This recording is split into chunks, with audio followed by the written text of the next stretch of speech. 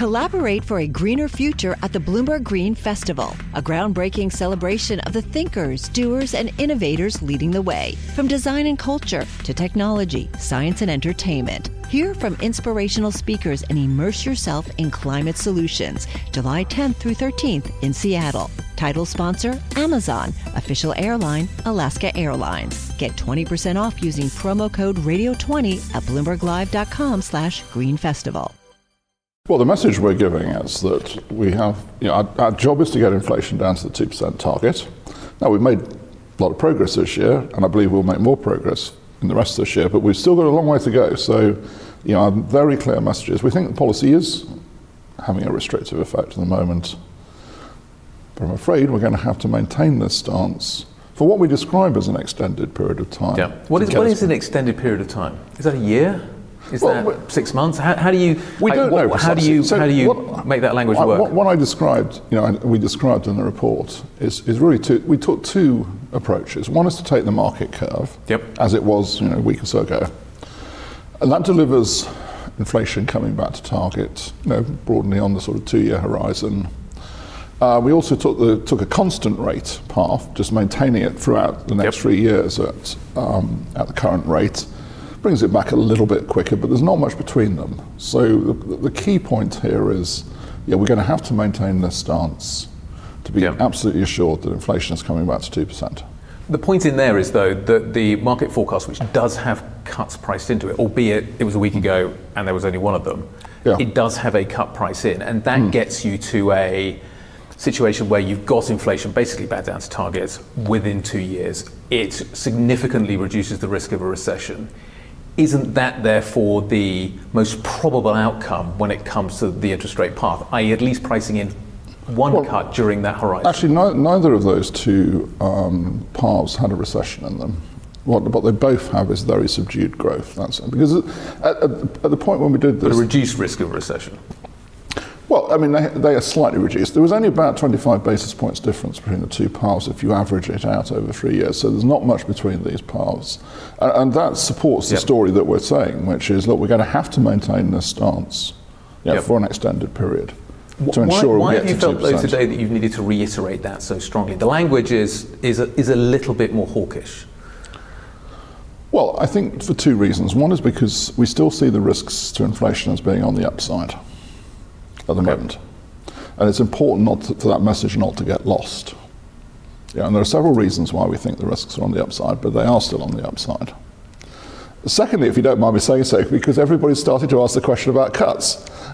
So in a way, I think we have to sort of lean against that and say, no, we've got to maintain restrictive policy. Okay.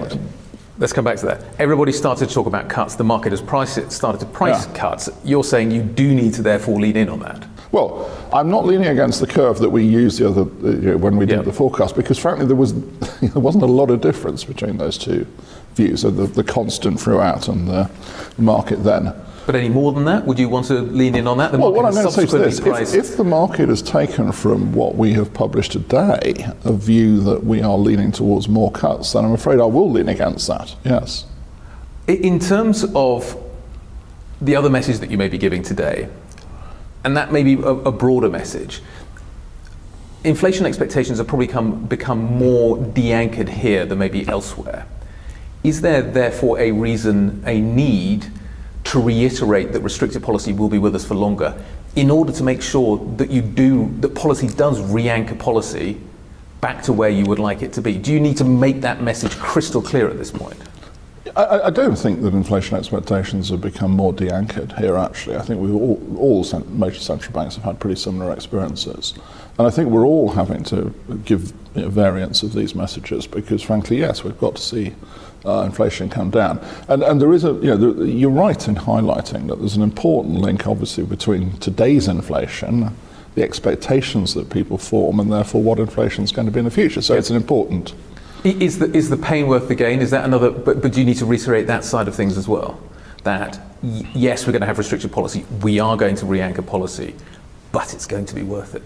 Well, I do strongly believe that because I do say often, and it's important to say it, that of course if we continue in a situation where inflation is above target, then that's going to be a worse outcome.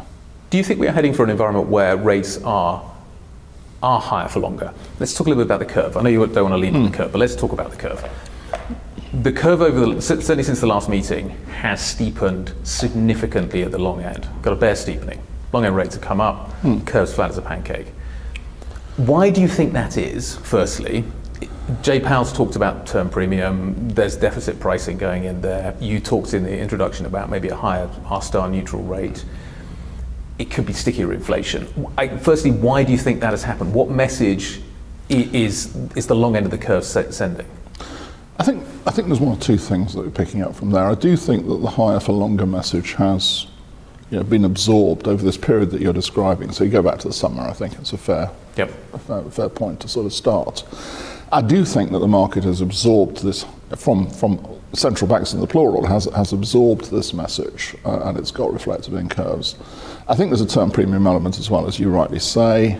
What I would say there is that there is a very large, what I would call sort of global element to that. Sure.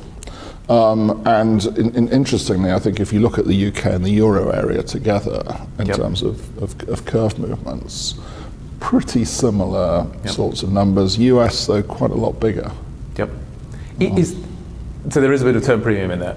Is there a danger that the US curve steepens up, stays elevated, and we end up importing tighter monetary conditions, tighter financial conditions as a result of that, when actually the economy may not need that? There's a sort of gravitational effect between treasuries, gilts, bunds, and we may end up, because of that story, being too tight here.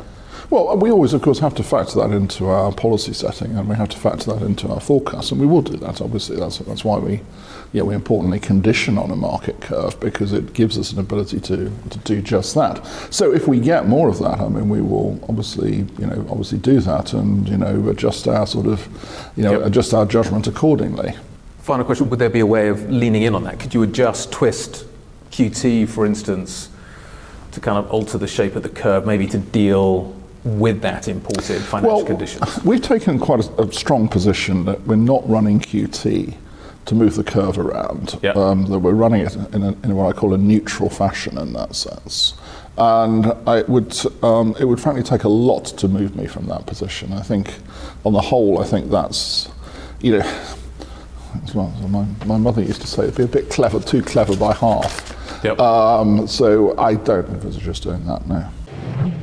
The Governor of the Bank of England, Andrew Bailey, speaking to me a little earlier today after the bank's rate decision. This is Bloomberg. Collaborate for a greener future at the Bloomberg Green Festival, a groundbreaking celebration of the thinkers, doers, and innovators leading the way. From design and culture to technology, science, and entertainment. Hear from inspirational speakers and immerse yourself in climate solutions. July 10th through 13th in Seattle. Title sponsor, Amazon. Official airline, Alaska Airlines. Get 20% off using promo code radio20 at bloomberglive.com/greenfestival.